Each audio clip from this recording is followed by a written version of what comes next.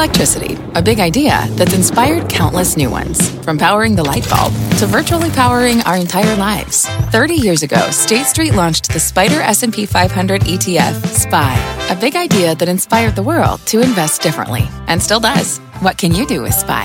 Before investing, consider the fund's investment objectives, risks, charges, and expenses. Visit ssga.com for a prospectus containing this and other information. Read it carefully before investing. SPY is subject to risks similar to those of stocks. All ETFs are subject to risk, including possible loss of principal. Alps Distributors, Inc. Distributor.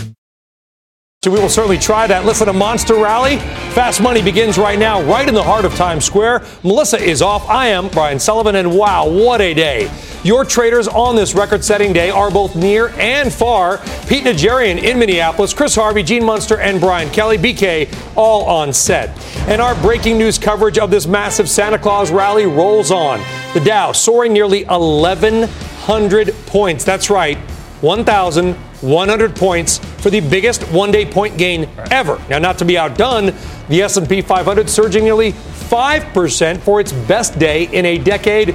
No doubt, investors, CNBC viewers, and listeners are happy right now, especially coming off of Monday's 600-point fall. But here is the trillion-dollar question.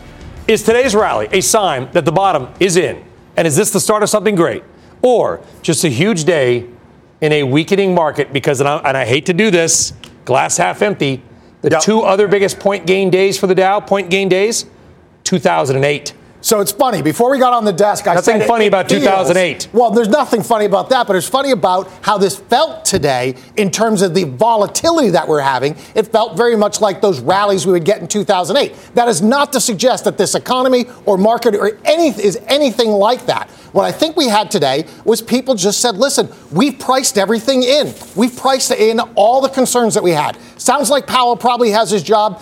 Chairman of the Federal Reserve has his job for the next 90 days, maybe 180 days. Sounds like the Fed is going to be somewhat dovish over the next 6 months or so. Sounds like maybe we're getting some movement on the shutdown. And then, you know what? Maybe we get some movement on the tariff talks, and you've priced everything in. So people are short. You come in, and you get a nice little rally. How much of this was just a short-lived, short-covering rally, though? I don't think it's short-lived. I think most rallies start with that short covering, right? But because we didn't fade at the end of today, that gives me a lot more hope that this is actually something real. One other thing there, too, is that the tax selling, that was a big piece. I talked to a portfolio manager today, and he said that he basically cleaned everything up by the end of last week, and obviously that's been weighing on some of these that he was funds. Selling. He was done selling for the clients, and that may have played a little bit into some of the action today, getting that stuff cleaned up. Okay, so hold on for a second, Chris. Pete Najarian, here's my question, though. Again, what a day. Okay, nobody's taking anything away from the day. Yeah. But what I want to know is, here's what I want to know.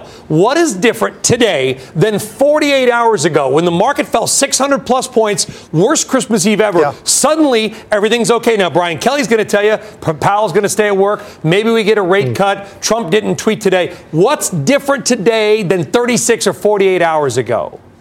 And I'll give you this. How about potential of maybe something happens earlier? If you saw Zero Hedge today talking about maybe something happens a little bit earlier in terms of China negotiations. We talk about the trade talk all the time. I agree with Brian Kelly. I mean, the news did change somewhat, Brian, but I'm going to give Brian Kelly a little something as well. We talk about algorithms on the downside. I'm going to talk about them on the upside. I think what we were seeing today, once again, was these algorithms that were triggered, and when they triggered, they started moving to the upside. This wasn't just short covering. This was computers that were moving to the upside. So it's not just on the downside, Brian. It happens on the upside as well. Well, that's what I think really was totally agree with you on that, Pete. We talked about it last week, right? Everybody blames the sell-offs on these algorithms. But you know what? Quants work on the upside and the downside. Can, but does it make it, BK, a healthier market? I mean, listen, most people own stocks, they don't short stocks. Hold on. Most people own stocks, they don't short stocks. That's why they tend to be happier when things go up. We make money. That said, this is, to me, when oil goes up 10% on nothing fundamental changing from yesterday. Not a healthy market. You could say the same thing last week when oil went down and when the S&P went down. No, because there's too much oil. Let me jump in here, too. Computers are part of it. They're not causing it. They're an accelerant to this. We've talked about it even since 1987. They said, the crash was because these new computers. This is just part of the market. It doesn't. Chris Harvey. So I think Gene is onto something. I think it's the January effect coming earlier. So what you have seen is you've seen selling. You've seen liquidations, deleveraging, tax loss selling. That all ended. And let's roll the clock back to Sunday. It was amateur hour. This one was going to fire that one. This one's sneaking around to banks. And if you wanted to instill confidence, that's not the way to do it. We watched that all out, and BK's right. You have so much negative news in the marketplace. It was Powell. It's a Fed mistake. He's going to be fired. The economies are rolling over. And finally, what we have is a little bit of good news. And I think what's happened is the selling has stopped. Okay. We've gotten to that Chris, point. You're probably going to dodge this question like dodgeball in fifth grade, but here you go. Scott Minerd brought this point up today, which is you've got kind of missteps all around, okay? The Mnuchin email, the Sunday massacre, whatever you want to call it, sparking a little fear. No doubt. You had Powell with his unfortunate autopilot comment sort of offhand. Yeah. You've had the president's tweets, I'm tariff man. Right. We don't need to be political, but today nothing happened politically. It was quiet. Is that what the market needs? So sentiment has broken. What you need is sentiment to improve. You need quiet. You need nothing negative to occur. If you get nothing negative to occur, you can see a lift in the marketplace. I think the other big part that we're missing here is that when we talk about 2008, that brings back that we're not through the worst of this. But 2008, there was something that was fundamentally wrong. Obviously, what was going on in real estate. 2000, a lot of people lost their jobs, these companies that came out. Right. So this, to me, is you talked at the beginning of the show about are we at the bottom? I'm not going to say we're at the bottom, but I think this is going to be a turning point of the market over the next year because fundamentally, nothing has really fundamentally changed in this market. I think investor confidence is going to spring back. Well, if nothing has changed, okay, let's say we agree with that, Pete and Jerry, and that means 11 months good, 1 month very bad, right? December has been terrible. I don't need to tell you all the superlatives. Awful. Worst month since whatever, insert Great Depression here. So what's right? Is 11 months the way the market's going to go? Or is this month the way the market's going to go? I would say this. I would say there's a velocity issue that we're dealing with right now. When we talk about the algorithms, a lot of that really does trigger velocity. I will say this as well, Brian. I don't know how many guys were talking about this today, but in the derivatives markets, long before we started to move to the upside, the first hour of trade, as a matter of fact, we were primarily moving back towards the downside, going into negative territory. There were buyers of spider calls. There were buyers of triple Q calls. When you go to the XMI, the XL, all these various indices out there were getting bought up in huge numbers, and it's all very short term. So I'm not sure that I heard Brian Kelly exactly correctly or not. So I'm just going to say this. I think this is trading. This is not investing. When I look at where people were looking today, they were going out 1 week, this week, 2 weeks, 3 weeks, but they were going out into January at most, expecting these moves to be very rapid and then pulling back. And when you look at the volatility index, we talked about this for a while. When it was in the low 20s, a lot of guys were saying, hey, you know what? I think we pull back from here. No, we are trading right now in a marketplace that deserves a 30 type VIX that we're seeing right now because we're getting 2 and 3 and today 5% moves out of the major indices. We're actually still too cheap going out at a 30 VIX right now than we should be. And matter of fact, we were at 36. We sold off somewhat down towards 30. I think a little bit of that coming back at the end of the day specifically. But I'll tell you what, we are too cheap even at a 30 VIX right now if we're going to have these kind of moves, and I think we will towards the end of the year. And a VIX that's up 260% so far this year. All right, Chris Harvey, you slashed your 2019 S&P 500 target late last week, but up until then, you had been a bit of a relentless bull calling for a year-end rally last time you were on this show. Look. I think we can easily get to 2,900. So not that far away. Again, we've had a 6-point swing in a matter of in 24 hours, 24 hours of trading, or a little bit more than that. So you can easily have that positive news come back into the marketplace. That's not a surprise. We're sitting around 2,700. We weren't sitting around. We tested 2,800 not that long ago. Now, the S&P 500, Chris, down about 8% since then. You cut your 2019 forecast from 3079 to 2665. What made you change your tune, and how does today's rally, if at all, impact that thesis on the S&P? So today's rally doesn't impact it at all. What impacts it is sentiment has been broken. The Fed is telling you they're going to be reactionary, and that negative feedback loop has been closed. We still think equities can move higher, but the ceiling is lower at this point in time. We were teetering. So before the Fed said what they said, sentiment has been dented, right? Then what they said is we needed a one and done. They didn't give us a one and done. And I can tell you from the conversations I've had, people are now listless. The institutional investor, their confidence is broken. That needs to come back. The other thing is the Fed is going to react to negative news, but the markets are not going to wait for the Fed. And so what is the market going to look like when that negative news comes around? Lastly, and we've been talking about this a little bit, is that it's starting to feed back into the psyche. People are saying, I'm going to wait. I'm going to wait to invest. I'm going to wait to invest in that property, plant, and equipment. That feeds back into the economy, which feeds back into growth, and then ultimately feeds back into equity prices. So we still think... If they missed the rally today, if they were out, and we 5% gain today, 10% if you were in oil, is it too late? I don't think it's too late, but you don't want to light your hair on fire. You want to be very selective. REITs, you can buy. Some of the biotechs, I think you can buy. Some of the hardware names, some of the software names, I think you can buy. But you have to be rather selective. So what's interesting, what's changed was when Chris was here in the past, is the Fed funds rate, what the market is expecting the Federal Reserve to do, has changed a bit. The probabilities have changed a bit to the point where the Fed is expected to be a little easier. So if you're looking for an entry point, I agree with Pete Najarian. I think this is more of a tradable bottom, let's call it. Let's call it for the next maybe 30, 60 days or something like that. You have a chance to trade this thing. But this is deep end of the pool trading. You're going to get massive volatility. Right. You have to be prepared for that. Pete? Hey, Brian, you're exactly right, and this is an incredible opportunity, I think, from a trading perspective. First of all, you've got volatility, let's call it above 30, right? And so you've got that in your favor as well. Then you look for the fundamental story if indeed you're not going to be in the derivatives market, where I primarily am, but if you're in the actual stock market, there are quality names out there, and we've seen more and more folks that are willing to start stepping in. As a matter of fact, some of the smartest guys I know were calling me today talking about, hey, I'm looking for names that are PE names that are somewhere in the single digits. These guys have great cash balance sheets right now. They're not leveraged. I'm going to start nibbling on some of these stocks. Well, you also have an incredible volatility. You can sell against some of that. So I think it does create an opportunity even for some of the longer term. But in the short term, yes, this is trading, because that's the environment we're in and because the algos, and we see where volatility is right now. Okay, so if you are trading, as Pete said, then the charts matter a lot. Let's get a check on the charts with Todd Gordon of TradingAnalysis.com. Third time's the charm, Todd. Welcome. How you doing, Brian? Yeah, let's put it in context. That's a great setup. So S&P 500, just how severe was this downturn? I would show you the prior to significant corrections, 21%, 15%. We just went right down to a 20% technical bear market, and we bounced. I was short. I covered all of my shorts today. As Pete and the guys are saying, this is definitely a trading market. So let's go down to the next chart. Actually, same time frame, but let's define the subtrend that has really kept this market going. We did break trend. That is an issue. So as we get off of this weekly chart, that trend break occurred at 2525. It's not going to work, but that's easy to remember. So off of the weekly, go down to the daily. This is the point that defines the trend. It was broken. There's people caught. There are algos that do follow this kind of stuff. So if you get a reapproach to 2525 on the next chart, that is got to be watched. So right there, this was the trend break.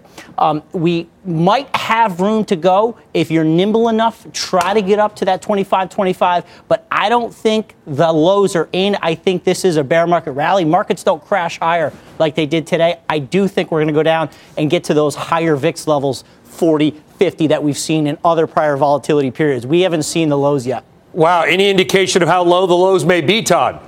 Oh, that's a long conversation, but I do think a breakout to the 2015 area, about 2100, is very possible. And if that doesn't hold, that starts to threaten the very heart of this uptrend, and that brings in a move down around 1800. So I think we might have some room to go. But if everything comes together and we do get that squeeze up through 2525, we could certainly be back in the 2700. But as the guy said, trade it. You've got to stay nimble in here. Wow, big call there. By the way, got a lot of people off today having some cocktails that are they were in a great mood until just now. We got security downstairs. They'll whisk out the side door. Todd Gordon, thank you very much. We're going to check in with Todd just again a little bit if he's still alive in a few minutes here. Let's trade that call. BK, wow. I mean, look out below according to Todd Gordon. Yeah, look out below, but also what Todd said is that, we're probably getting a tradable rally here. So I know the one thing that Todd does a lot is talk about time frames, right? And you look at that chart that he presented there, we've had 3 corrections now, and they've all lasted roughly around the same time. So now you would expect some kind of rebound.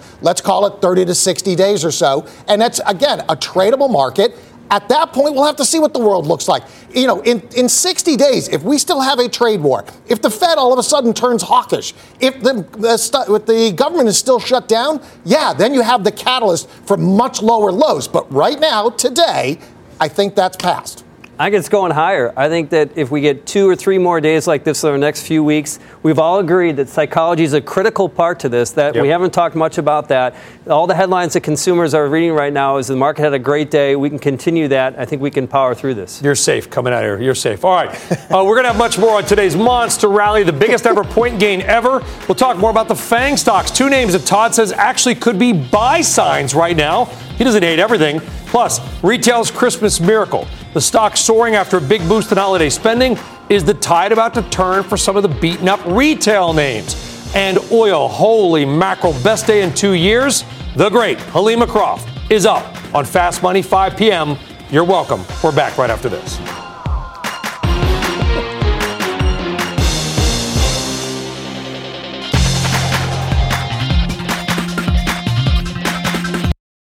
Welcome to the Canva guided meditation for stress at work. Impending deadline? Generate Canva presentations in seconds. So fast. Brainstorm got too big? Ooh. Summarize with AI in a click. Writer's block? Release with Canva Magic Write. Magical. Stress less and save time at canva.com. Designed for work. All right, welcome back to Fast Money. It was the best holiday season in 6 years for American retailers.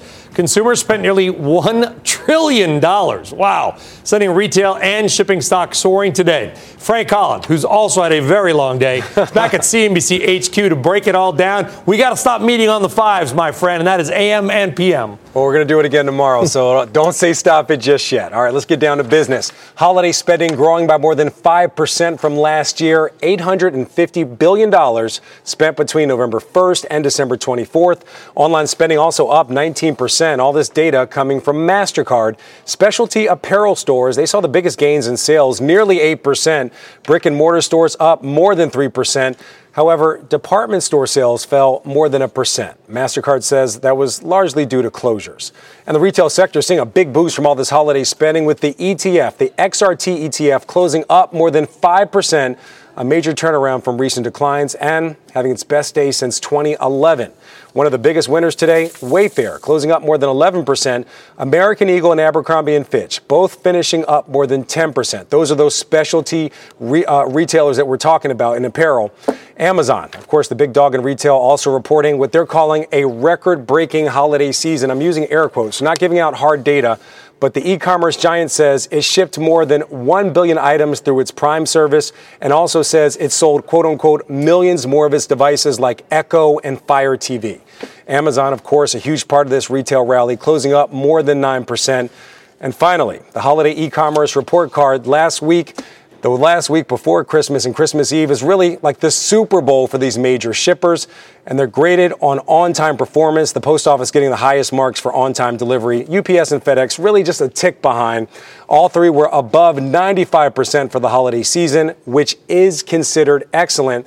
And Brian, we've been talking about this since 5 a.m. There's not a direct correlation between on-time shipping and stock price, but you have to note FedEx finishing with its best day since 2016, UPS rallying all day, finishing with its best day since 2009. All right, good stuff, Frank Holland, and I will see you bright and early. We got about 11 hours. All right. See you there. Take care. All right, so is this just the beginning of a bigger rally for the retailers? Pete Najarian, what do you think? You think the retailers are going to run some good data today? Well, yeah, great data, as a matter of fact. But you know what, Brian, it's interesting because all this time, everybody's always focusing, and I think it really does tell you a little bit about what's driving this market, right? I mean, part of the issue is the consumer really there? Are they strong? Are they confident? How are sales? How's everything doing in terms of hiring and jobs and all the rest of that? All of that's been very, very positive, as we know. Brian Cornell from Target's talked about how strong it really is, strongest he's ever seen. So when you go through all of that, and then all of a sudden you deliver. The facts are now in. Now people are able to bite into this and say, you know what? Maybe it's not as bad as everybody's talking about. So I think that is very interesting. I look at names like Target. I looked at that big turn in Amazon today. Absolutely incredible. I own some of these names. I look at Lululemon up 8%. I think some of these names, many of these names, have been sold off because of what I keep bringing this up, but the algorithms, they don't look at fundamentals. It's just sell and sell anything and everything. So that's what's been going on. And take take a look at something like Target. It was $88 stock down to 60. I mean, are you kidding me? Was it fundamental? No. But now all of a sudden you get some of the concrete numbers, and when you see those, they're impressive enough that I think that might trigger some interest again in retail, in UPS, in FedEx, some of these shippers. Yeah, okay. So Gene Munster, I don't know if you remember this building, the NASDAQ on Squawk Box, I think it was late August, early September, I don't remember the date. Brian Cornell, the CEO of Target, speaking with Becky Quick, said, and I quote, "It's the best consumer economy he has seen in 30 years of retail." Unfortunately for Brian Cornell, I think that was about the peak in Target stock. You have said, now you're a Minneapolis guy as well, by the way, where they're headquartered. You've also said you think Amazon could buy Target, if I remember correctly. You do remember correctly. We said it would happen in 2018, and we were wrong. But we still think that this is going to happen, ultimately because Amazon wants to be much more than just an online retailer. They want to also capture brick and mortar. To get that at scale, you need more than the 500 Whole Food stores, and so the kind of 60. The reason I bring that up is you heard Pete make the fundamental case for Target, and it was well oversold. I assume you agree with that view, given that you're bullish on the markets, and you throw in maybe that sprinkle on top of a possible deal. I would guess that even though you're known as a tech guy, that you would think Target would be a good target. I think Target's a great target. I still think that combination is going to happen. I also would say that, just quickly talking about Amazon and some of the things that Pete was talking about in their press release and in your setup, 1,900-word press release today from Amazon. That's about 3 times bigger than a typical press release. We went through and parsed that through. It's quite a puzzle. But at the end of the day, I would caution viewers that this, quote, record holiday sales quarter that they had, that means that it's up, it could be up a few percent, and the street's looking for 19% growth from Amazon. So I think that Amazon, even though I'm a believer in everything they're doing longer term, could fade after today's rally. Chris? The consumer's good. Retail stocks have bounced. I think Pete is right. You have to trade them. Sentiment around them was terrible, and they bounced. We had a great holiday season, I can tell you, for my family. A lot of gifts all around the tree. But at the end of the day, what you want to do is you want to trade them when nobody else wants them. They bounced significantly. I don't know if they hold that bounce. And really what you want to do is you want to look for parts in the market that have really been beaten down, where they're really out of consensus. Crushed. I mean, absolutely crushed. But I do wonder, BK, if the expectations, to Gene's point, are just way too high. Everyone knew it was a good year. So everyone knew the consumer was strong. Right. That's not breaking news. Right. Yeah, and then you had FedEx come out and say, listen, things aren't as strong, and people maybe took that as a proxy for what's going on with the online retailers. But go looking forward. What we have tomorrow, consumer confidence tomorrow at 10 a.m., that should help the retailers, assuming consumer confidence stays high. If everything that MasterCard survey is saying, consumers are actually pretty positive at this point. We've probably priced in the negative wealth effect of the stock market falling and are due for a surprise. So I think as long as the consumers stay pretty happy, you're going to have a sustainable rally in retail. Okay. For more on the retail rally, head to tradingnation.cnbc.com. Right now, though, you are watching Fast Money on CNBC. We are first in business worldwide. Here's what else is coming up on the program tonight.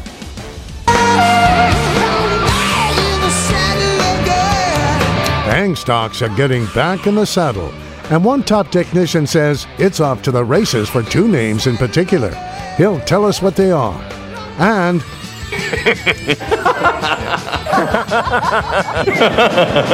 want to know what has Elon so giggly? Well, it might have something to do with Tesla's huge move today. And you won't believe how high some see the stock going. All that and more when Fast Money returns. You say Coke, I say Kane. You say John, I say Wayne. Canva presents stories to keep you up at night. It was an ordinary workday until the Singapore presentation is at 3 a.m. The office was shocked. But that's when we sleep. Maya made it less scary with Canva. I'll just record my presentation so Singapore can watch it anytime. Record and present anytime with Canva presentations at canva.com. Designed for work. Support for this program is provided by Chevron. Demand for energy is projected to continue rising in the future. To help keep up, Chevron is increasing their U.S. oil and gas production. And they're innovating to help do it responsibly across their operations, including their Gulf of Mexico facilities, which are some of the world's lowest carbon intensity operations, helping supply energy that's affordable, reliable, and ever cleaner. That's energy in progress. Learn more at chevron.com/meeting demand. I need to get out. All right, welcome back to Fast Money. The teleprompter, which is what we are supposed to read, says it was a huge day on Wall Street. That is understated. The NASDAQ up 6%, its best day since 2009. It was the single best point gain ever for the New York Stock Exchange. Not percentage, but point. Either way, Bob Pisani at the NYSE. This was indeed a bigly day. Yeah, it was a really tough day overall. Started out and got a lot better as we went on. Amazon, take a look at some of the moves up here. Amazon up 9%, the best day in the year. Facebook up 8%. Netflix up 8.5%. Apple and Alphabet up 7%. These are all high beta names, guys. So meaning when the S&P is up, say, 1%, they'll move more. Amazon, for example, will typically be up 1.6% when the S&P is up 1%. And that's exactly what happened, essentially. With the S&P up 5%, look at Amazon up 9.5%. That's a sign of how oversold it has been. Netflix, for example, typically be up 1.9% when the S&P is up 1%. That's a really high beta name. That's just shy of what you would expect here. S&P up 5%, Netflix up 8.5%. Apple and Alphabet up 7%. Other tech names have had it tougher, but tech is still outperforming all throughout the year, down 5% compared to the 9% decline we've seen for the S&P 500. As benefits the high beta names, the volatility has been incredible. Semiconductors, for example, have gone from up 15% to down 20%. That's just as a group. That's a 35% swing for a sector. Enormous. Here's another way to look at this volatility and the way I like to look at it. Many stocks are way off their highs, but they're still up for the year. Look, for example, 50% off its highs. AMD, 50% off its highs, still up 70% for the year. Adobe, 21% off its 52-week highs, still up 25% for the year. Even Microsoft, 15% off its 52-week high, but still up 15% for the year. Cisco, 16% off its high, still up 9%. This gives you an idea, Brian, of how huge the swings have been this year. Back to you. Absolutely massive. Bob Pisani, thank you very much, my friend. All right. Now, let's go to 3 technology names that you may want to buy right now. Why do we say that? Well, let's go to the charts once again with Todd Gordon of TradingAnalysis.com, who has some things that he does like despite remaining bearish on the overall market. Todd. Yep, absolutely. There's the names I added to my portfolio today just to see how much of this short squeezing rally we can ride. Apple's a good holding. I added some today. We're in a beautiful technical position. This right here is the weekly chart. You don't just look at moving averages on the daily. You can look at weekly. And I believe sometimes those MAs are more powerful on the weekly. This is the 200-week moving average. And you can see we came right down. The average price over the last 200 weeks of Apple is right there. So we just simply mean reverted. That's all that means.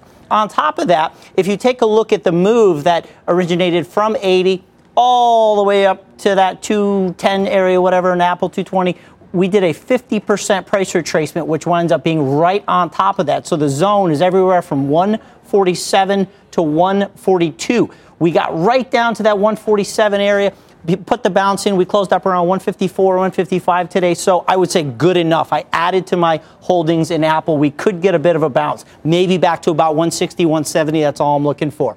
Next one up, Google. It's actually held really, really well. Alphabet has held really, really well. A good shelf of support right around this even 1,000 level. And if you were to throw any indicator up there, any indicator you want, you would show some divergence. You would show a loss of momentum on the approach to 1,000. The rate of change is decreasing. So I think that short squeeze could continue up, maybe get a move back towards about 1,100 in Google. And here's a sleeper, one of the largest holdings in my portfolio, a service called Twilio, which I actually used to send text messages out to all of my subscribers in my business. Really, really good relative strength. TWLO to the S&P. You can see Twilio divided into the S&P, certainly showing a very strong outperformance. The 200-day moving average adding some really good support here. I think we're right around the 82 level. I think a move back towards 100 on any kind of short squeeze. We could even make a 52-week high on Twilio. So I really like this one. Added more to my holdings today. Yeah, hey, Todd, I know you're negative on the overall market, but you're bullish on Google. How systemically important is Google, if at all? I mean, I know it's one of the FANG stocks, so it matters. So if you're right in the technology analysis, won't it matter to the overall market because Google is so big and important? Absolutely. And we're actually seeing some tech relative strength, NASDAQ relative to the S&P. We're starting to see tech kind of outperform. You're seeing a lot more S&P heavy sectors like industrials and other names really start to press lower. So I do think, again, we could get a short-term move up here. I'm not saying we're all going to be heading out and making a new high, but you can get a bounce in Apple, up to that 150. You could get Google up to 1100. You can get Amazon even back to 1500. So I think tech is starting to show some good performance. The other thing that I'd mention is semiconductors. SMH really started to hold some good lows. So I really do think that tech might be a source of value in here, might be some stability, I think, in an overall weak tape. All right, Todd Gordon, tradinganalysis.com. Todd, thank you very much. So, Gene, we know that Todd likes Google. Apple, you think it will outperform in the near term? That's right, Brian. This afternoon, we came out with our 2019 predictions. So we have 8 of those predictions. The number one prediction is that Apple is going to outperform the rest of FANG. I think there's going to be a breakup in FANG in 2019. But specifically, I agree conceptually where Todd is. Some of the numbers he talked about and where Apple can go, we're in a disagreement. I want to put some quick context. Every about 10 years or so, there's a different methodology in terms of how investors think about the Apple story. The last one was the iPhone. This next phase is around services, and we're not talking about the 15% business of their services. This is the hardware operating like a service. If that happens, and they can start to get investors more comfortable that there is some stability in this business and predictability, you could see a consumer staples type of a multiple, which would imply about a $350 stock. I mean, this is orders of magnitude more than, as a sell-side analyst for a long time, it was always a little bit nerve-wracking to really stick your neck out. That's why you see these marginal price increase targets. But this could be a much bigger story about Apple's next chapter. Yeah, well, Apple suffered just like the market did with the Fed. They botched this transition. They did a terrible job in the last quarter, basically surprising the market, saying, hey, we're not going to issue any guidance anymore. Let me ask you this. They botched it, how else do you do it? They did it on a 40% earnings growth, 20% revenue growth. I mean, listen, we can go back and forth about how they should have done it, the way they did it, botched it, but that creates an opportunity for investors. And so I agree with you. You have fundamental support for this. They have, they botched this, so now people are saying, oh, geez, we don't know what's going on with this. They've dumped out of it. That's an opportunity in Apple. I like it here. Do you think they made any kind of a weird marketing mistake? I mean, you hear people, you've even heard commercials call it the XR. It's the 10R, which sounds like a Nissan. Like, this may be a rare marketing mistake. I got an email today. You could buy the new XR for $499 or something. Aren't you worried that it's just not going to live up? That they may have made a rare, if not one-time mistake with this rollout? I think, let me fast forward here for a month. I think Apple's going to guide down for the March quarter. You do? I do. Okay. And I still think this is going to outperform the rest of FANG. The guide down is maybe already into the stock right now. It's mostly priced in, but I think what gets lost is, yes, there can be some incremental shifts, but if you look at just holistically how people are centering their lives around Apple, that becomes more of a services like a business, and that deserves a higher multiple. All right. May guide down for the March quarter, but probably already priced in. Bullish on Apple. Energy stocks also on fire today. Crude oil soaring nearly 10%. Oil expert Halima Croft says this is the beginning of an even bigger rally. She'll be here. Plus, Tesla stock up 10% today. One of the traders says it's a top pick heading into the new year. We're going to find out why when Fast Money returns. All right, welcome back to Fast Money on this really, truly an historic day for the markets, and oil was a big part of that. Oil prices roared back today, jumping more than 9% after sinking to their lowest level in 18 months earlier this week. Let's go to our very own Jackie DeAngelis for all the details on a big oil day. Jackie. Hi there, Brian. Well, it was a big bounce indeed. Let's take a look at the day's range. That says a lot. The session low was 42.5. The session high was $47 even. 46.22 is where oil finished up the session. So it was up almost 9% on the day. The oil market's volatility is tracking what we're seeing in the stock market. They are moving hand in hand right now. But oil's been down for a few reasons. The fundamentals say there's probably still too much supply in the market, even with OPEC cutting.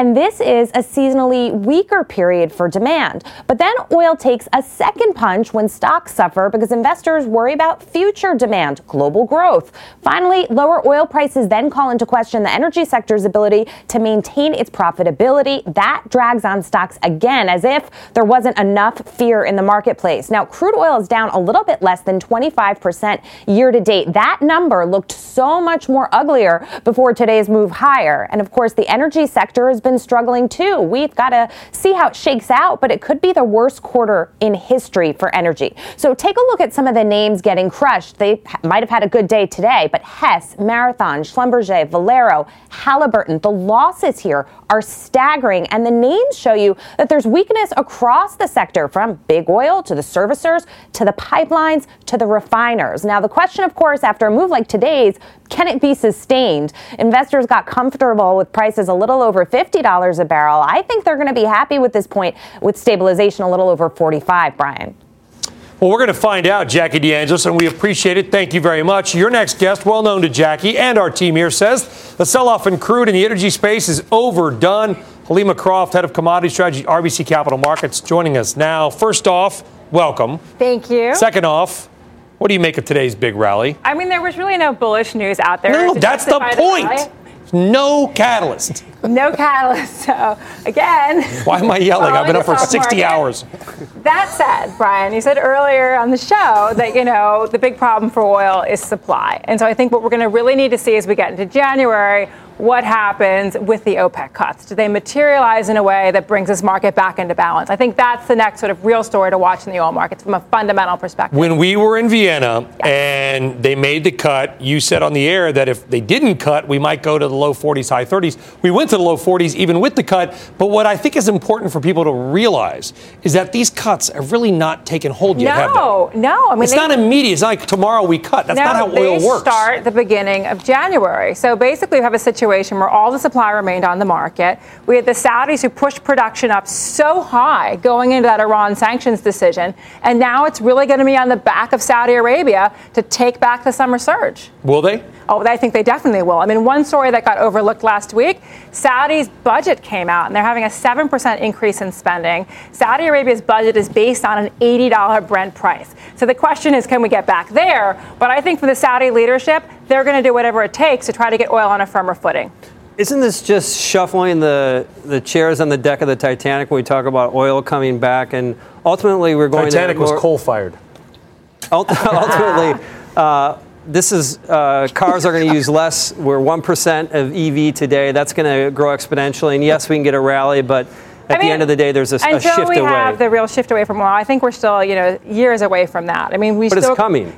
It's coming at a certain point. We're still going to need oil, though, for transportation. We're still going to need, you're not going to be able to have an EV for a plane, obviously. So I do think that there's going to be an energy transition, but that's not the issue for the next couple of years. The big issue for maybe a couple of decades, according to some people. Right. No offense. It is growing. Disagree. I think. No, Gene, it's growing exponentially, but then you're going to, but the amount of cars that are electric is nothing. Small percentage it's of the almost market. Nothing. But the thing is, it's about the future. It's about the intent to buy. It's about where that market share is going to go. I was recently in the UAE. Those people there, those sovereign funds are talking a lot about this trend. I think that. Yeah. And Saudis are talking a lot about solar panels. No, and you think about, UAE, you make a very good point. I think their sovereign funds, they invest in EVs, they invest in the batteries, but they also make very big investments in conventional plays as well. So I think about a country like UAE, it's much more about diversification than a single bet on electric vehicles. Fair. But I think the big story, though, in terms of oil is going to be what happens with the U.S., because that's the kind of shuffling story. The more OPEC makes cuts, is that a lifeline to U.S. shale? And I think that's going to be a key story to watch for this year is what do shale producers do? But that's the big problem. Right now, can you hear that sound? That's capital spending plans being cut left and right for next year, which maybe is a bullish thing. Maybe a bullish thing. But right now, you still have this sentiment that shale is going to overwhelm an OPEC cut. Yeah. I think actually this market will tighten. I think Q1 will be a bit sloppy, but I think the market is overlooking, what's going to be the impact of the OPEC cut. So, Helena, how important is this $40-ish level, right? We saw before oil consolidate there. When it got below it, then everybody was concerned that, some of these shale producers are going to go out of business. We're back there. Does this serve as kind of is there a fundamental support level to $40 in oil? What we were looking for was that 42.05 we thought was going to be a key, one number to watch.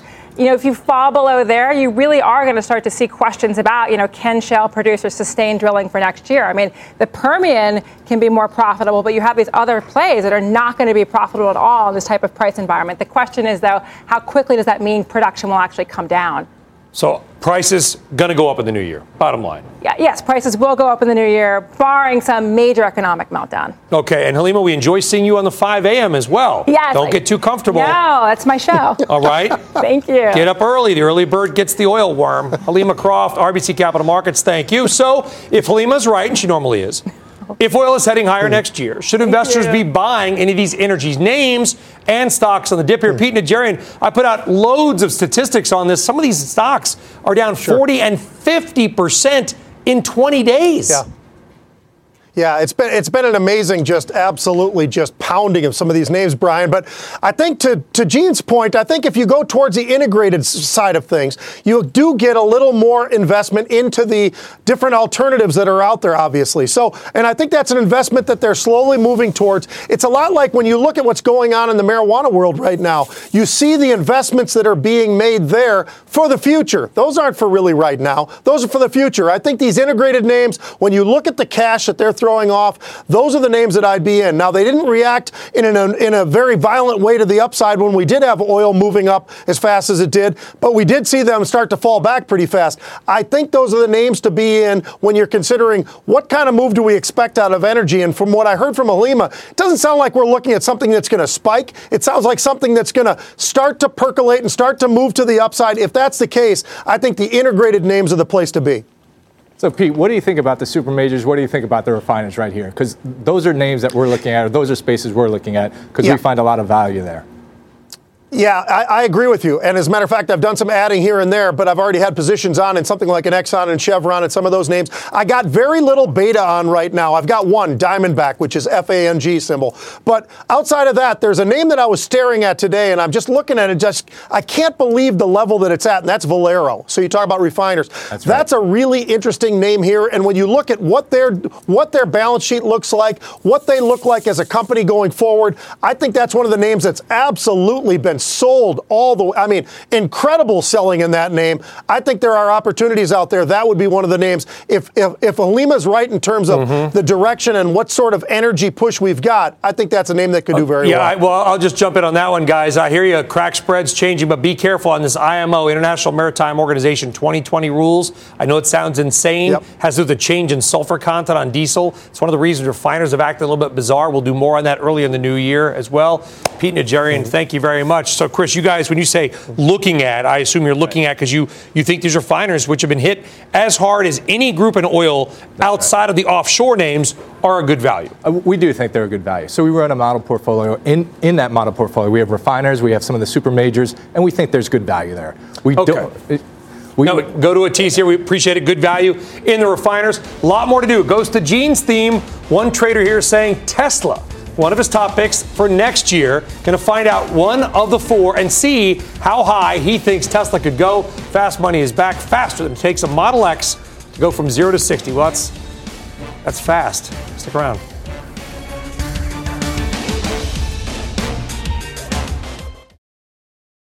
Big day for the markets. Big day for Tesla. Tesla stock surging more than 10% today. This also coming as Wedbush said demand for the Model 3 looks strong into next year and beyond. Gene, you made some comments on EVs earlier. This is one of your top picks for next year. Why are you so bullish on a stock that has been just so unpredictable?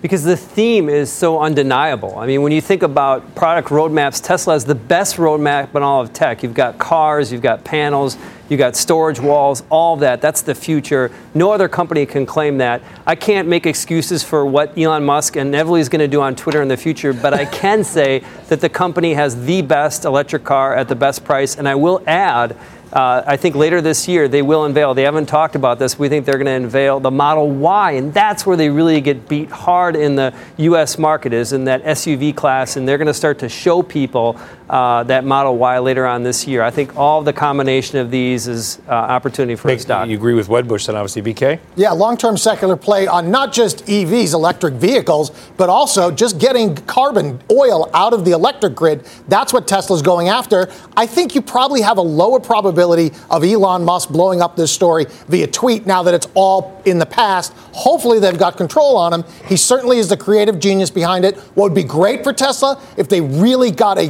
good operator in there, that would make me happier. All right, guys, thank you very much. Well, the big name financials, also a group that was on a tear today. Is this a real sign?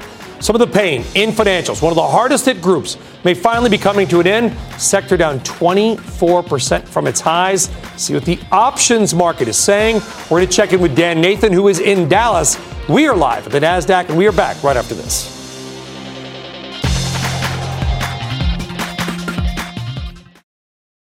Like many sectors today, on a record-breaking day for the Dow, the big banks breaking out after a, shall we say, rough couple of months. The XLF ETF sitting in bear market territory. That means it's down more than 20% from its high. But one trader is betting today's rally has long-term legs. Dan Nathan in Dallas breaking down the, dare I say, options action, Dan.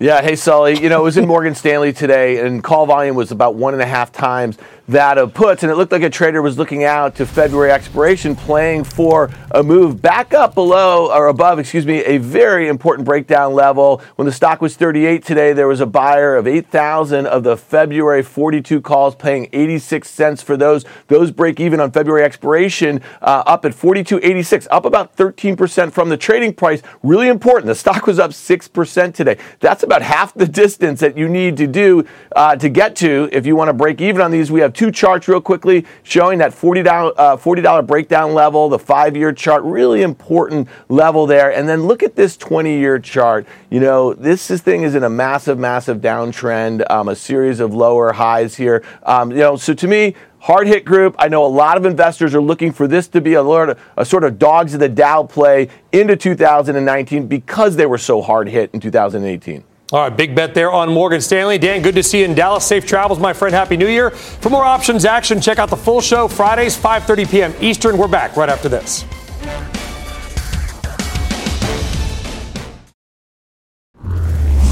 Time for your final trades. Let's go around the horn. Pete Najarian.